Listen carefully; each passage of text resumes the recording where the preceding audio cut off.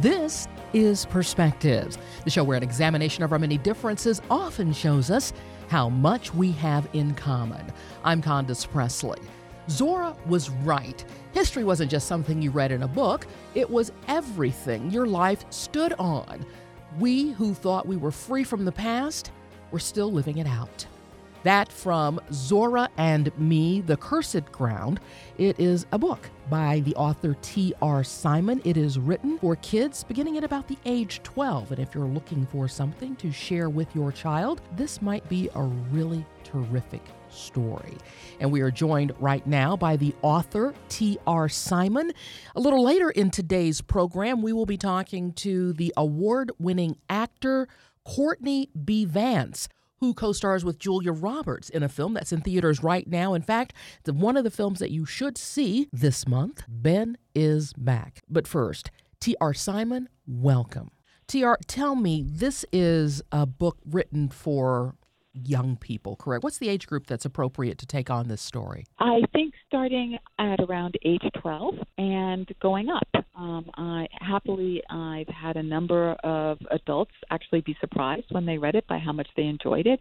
And I've spoken to older middle grade, and they have really seemed to resonate with the story, and also teens have liked it. So it's really a story about Zora Neale Hurston as a young girl and her reckoning with the history of slavery in relation to Eatonville. So it's historical fiction. Zora's real, and her family members are real, and Joe Clark is real. But I've set them in my own version of Eatonville, and the story is, of course, fictional. And what I was hoping to do in this book is really show younger people and anyone who's interested the ways in which slavery affected the lives of all of us of African American descent, and the ways in which young people in particular have to grapple with the history of slavery, and how slavery informed Jim Crow, which was the reality that Zora Neale Hurston lived as a child and as an adult. Why is it important that young people, especially at age 12 and older, begin to learn our history this way in a historical fiction piece such as Zora and Me, The Cursed Ground? I think it's so dangerous when young people don't understand our history, particularly if you're a black child, because it's easy to accidentally personalize racism. And I think when you begin to understand the historical context of the nation and the political situation of African Americans within North America over the last 300 years, what you begin to realize is that racism is not personal and it's not singling you out. And when you have that feeling, you become entitled to respond to it in productive ways, and it doesn't cripple your genius or destroy your dreams. So I wrote this for my own daughter who's 12 because I think it's so important that she never be cowed or frightened or personalized or find herself diminishing her own beauty or her own potential in response to racism.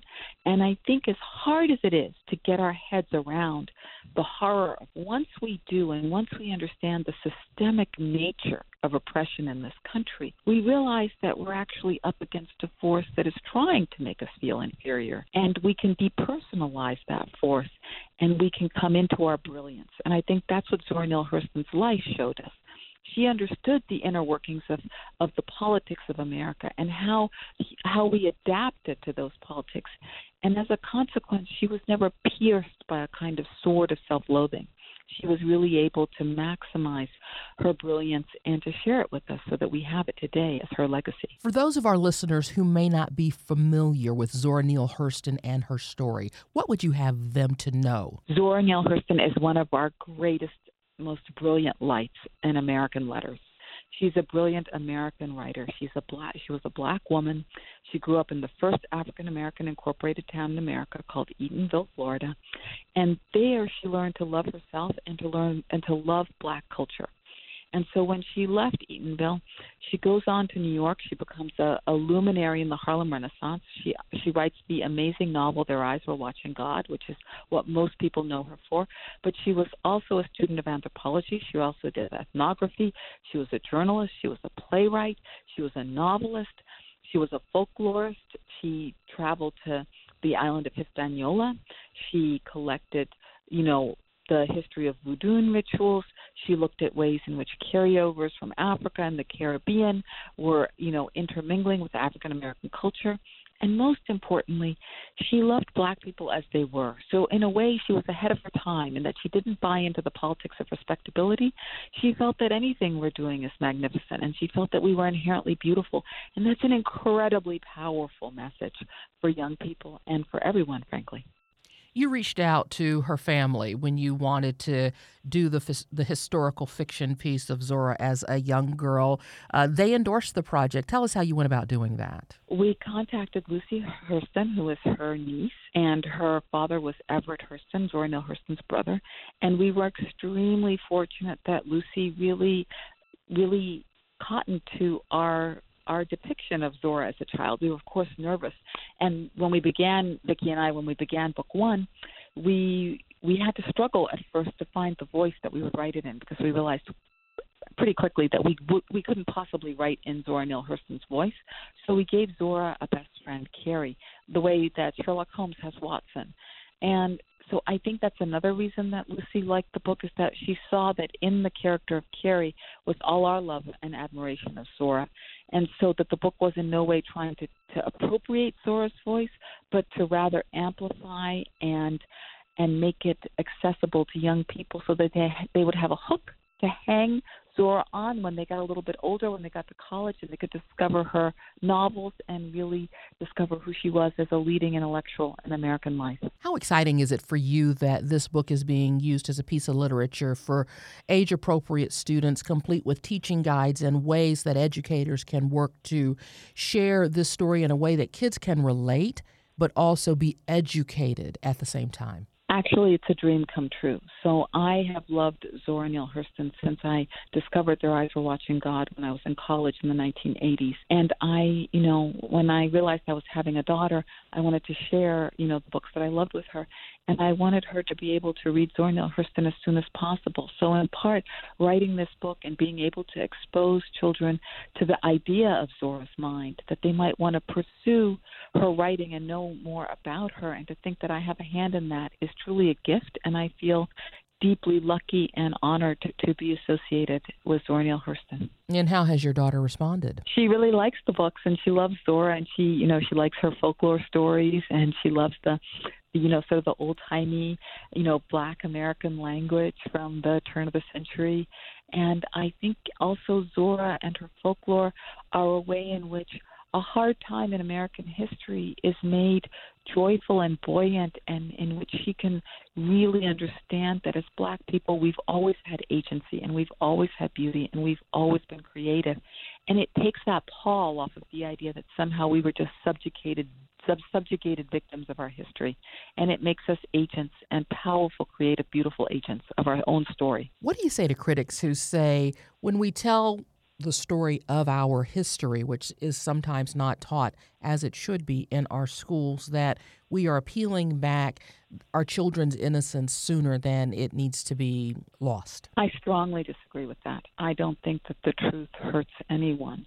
I think that, in fact, the truth empowers us to see what's actually happening. If you watch the news and you're a child and you see that there are police killings of innocent Black lives, there's a way in which you can't understand that.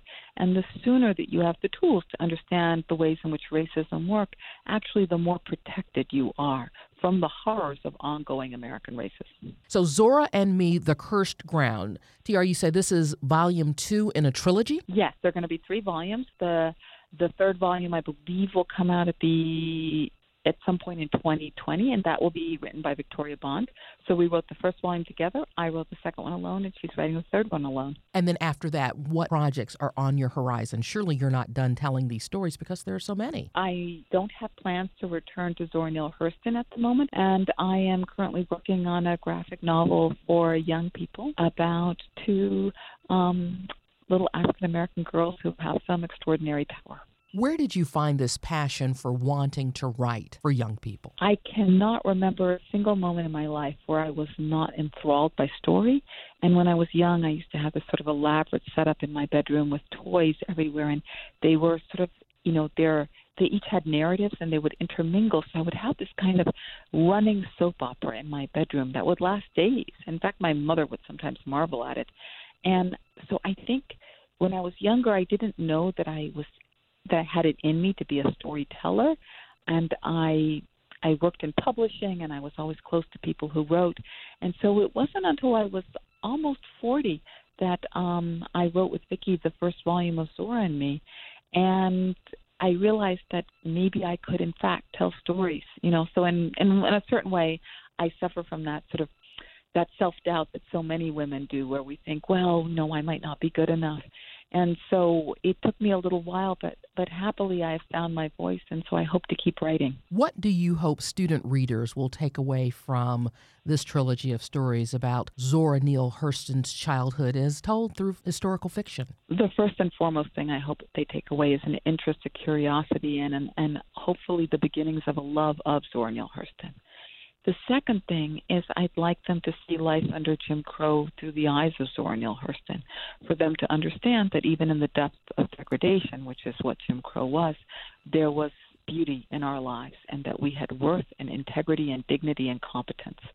And the third thing in Volume 2, which is Zora and Me, The Cursed Ground, I would really like them to understand concretely the connection between slavery and Jim Crow, and that we are living a continuum, and that Black Lives Matter is a continuum from slavery and Jim Crow.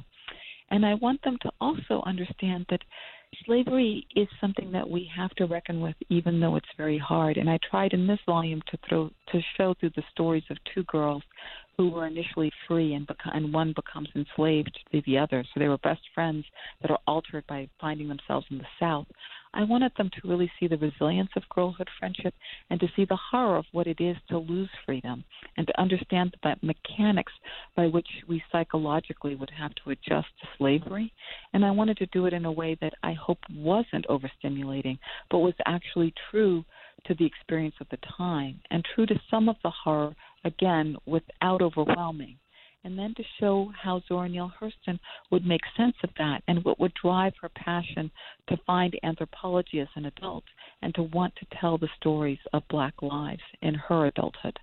Well, it is an extraordinary piece of work, Zora and Me, The Cursed Ground. The author is T.R. Simon. The book, a great read for young people, available now.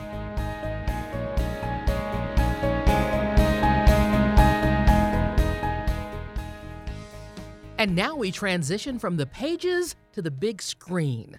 Ben is Back is in theaters now, stars Julia Roberts, the Academy Award winner, and Courtney B. Vance. I mean, honestly, I'm so angry at the two of you right now. I am. What did I do? You gave up on him. You both have. This is not giving up. It is. It's giving, which we do, about what's best for him and for you. You have a problem with him, Neil. No, I'm rooting for him, but I'm frustrated. He's lucky, and we're playing loose with it. Okay, Neil. If he were Black, he would be in jail by now. Maybe this isn't the time. We said we weren't going to do this again. Remember? I remember. From studying history at Harvard to making history in Hollywood, Courtney B. Vance has carefully cultivated an extraordinary career that showcases his passion, his talent, and his intellect. His penchant for successfully finding the dignity and honor in each character he explores has made him a powerful presence from the theatrical boards to the silver screen. He won the Emmy, the Critics' Choice Award, and the NAACP Image Award for his stunning portrayal of Johnny Cochran in the FX series The People vs. O.J. Simpson, American Crime Story. He also earned SAG and Golden Globe nominations for that role. Currently, he can be seen in the film Ben is Back with Academy Award winner Julia Roberts. Courtney B. Vance, thanks for making the time, and congratulations on a great year. Thank you. It was a good year. We're ending it on a high note personally. Let's just say that. Okay. Can you share? The sharing would be the movie coming out, Uncorked, Netflix Uncorked, just in the can, Power, about to finish, and the Grammy nomination for Accessory to War, and Isle of Dogs, Golden Globe. I would say that was a pretty good end of the year, personally. And we would agree. So you are in Ben is Back in theaters now. You are appearing with The Academy Award winner Julia Roberts, Oscar-nominated Lucas Hedges. This is a very intense story. Tell us how you came to be a part of this project. Well, Mr. Hedges gave me a call, and Peter Hedges, and he's very passionately engaged in the project. It's a very personal story, and as soon as I heard his personal story and he wanted me to be a part of it, and then I heard that Miss Roberts, who I've been a fan of since Mystic Pizza days, I was very excited, and there was no need to speak any further about it. Just tell me where to show up. So that was it. It's a very timely piece. There's I think our society is in the interest of being efficient and being able to call in refills.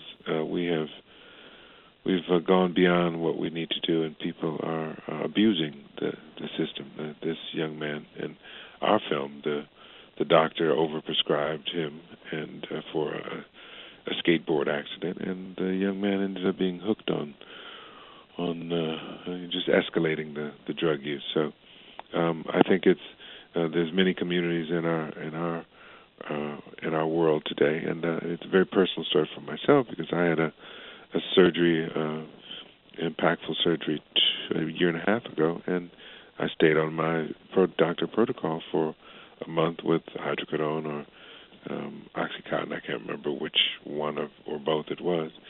But, you keep the pain at bay and you do what you're told to do. And a month in, I said, okay, that's enough. I'm going to come off. And I came off and I couldn't sleep. For a week, I literally couldn't sleep. But no one talks about the side effects of these painkillers. And so that's, if it was for me, just a month for something that I needed, I can imagine for young people who have an addictive personality. And I was actually encouraged by one of the medical professionals to, well, maybe you should just stay on it for a little bit longer and ease up. I said, are you out of your mind? I'm coming off. What are you doing? What are you saying? So it's an epidemic, and we need to deal with it. And this film puts it front and center in a very wonderful way. In fact, here's a little more from the film. I thought we had an understanding. The therapists, the doctors, everyone, even you agreed that it's in your best interest not to be home yet. I know. There's too many triggers for you here. That was months ago. And your sponsor said. Please let Ben tell me, please, honey. Indeed, it does. There's a lot of Oscar buzz already around the film. That's got to be rewarding for you, sir. Oh yes, it's we knew when we were shooting it. And when we everyone agreed to sign on. This is one of those labors of love, and we will.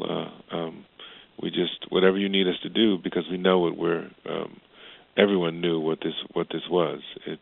Manchester by the Sea, Moonlight. It was a little film. It is the little film that could, and we just plug away at it, chip away at it, and knowing that we have our secret weapon, which is Miss Julia Roberts, who is so wonderful in it, mother who won't give up. Indeed, one of the most compelling lines that she has in the trailer is when she looks at Ben and says, okay, just tell me where you want me to bury you. I mean, that just rips your heart out. Yes, it does, and there's another one, and there were, I'd say, the two of them, Lucas and Miss Julia's characters, if Lucas was black, he'd be dead. So, there's a lot to be able to, from all families, any families, to be able to take from this and to realize the world is struggling. Our country is struggling. Our families are struggling. Our cities are struggling. Our communities are struggling, and we need to look at schools, especially in this day and age where the people are going up to schools and doing some terrible, terrible things and out of anger. There's a whole host of things that our communities need to come together and just deal with it, and no shame, no judgments, just dealing with people, just get people to come together and make some changes for the better. We're on the line with actor Courtney B. Vance. He is one of the stars of one of the best new movies to see this month, Ben is Back. Ben is a young man struggling with drug addiction, as Mr. Vance has told us. And when Ben reappears at his family's home at Christmas, everybody, especially his mom, who is played by Oscar winner Julia Roberts, is thrown for a serious loop. Mr. Vance, it's incredible to me that this story, which does so much in real time, takes place in the film over one day. Yes, that's the power of it, focusing all of that energy, all that angst into one day. You've got one day to get yourself in here, enjoy Christmas, and get out. And that's the power of the script. That's the power of Peter Hedges' idea, and which is why the story is so impactful and so concentrated, because within the spans of one day, this all takes place, and you wonder at the end of the film, what's next? What happens? What is? I guess that allows for literally Ben is back too. How would you characterize your character's parenting style versus the parenting style of your wife? Because you play Ben's stepfather, and then Julia Roberts plays your wife, and you guys, it seems, don't exactly see eye to eye here. No, and that's real life. That's what families struggle with. Is someone is the disciplinarian, someone is the wants to be a friend. So. That's why another reason why the film is impactful, and because parents can so readily identify with children splitting parents and going to one parent and saying one thing and not anticipating the parents not talking, so they'll be able to get their way, and the parents don't find out till later. Well, he told me this, well, he told me that. So yes, it's a very, very real situation, real story, and I think one that families and communities can readily identify with because of the concentration of the time period and the reality of the situation. Well, the film is in theaters, select cities now. It opened December 7th. The film is Ben is Back. We are talking to the award-winning actor Courtney B. Vance. He plays Neil in the film. Mr. Vance, I can't let you go without, again, congratulating you on a great year and telling you how much I absolutely love your wife on 911. Oh, amen. I'll pass that on to her. Courtney B. Vance, thank you so much for joining us on the program today. Also earlier, again, thank you to the author T.R. Simon. Again, that book for your young people, Zora and Me, The Cursed Ground. Again, the author is T.R. Simon, appropriate for kids middle school age. I encourage you to check it out. Perspectives is a half hour we produce with you in mind. If there's something you think we ought to be talking about, let me hear from you. Tweet me. My handle is Condo29 on Twitter, or leave a message on our Facebook page.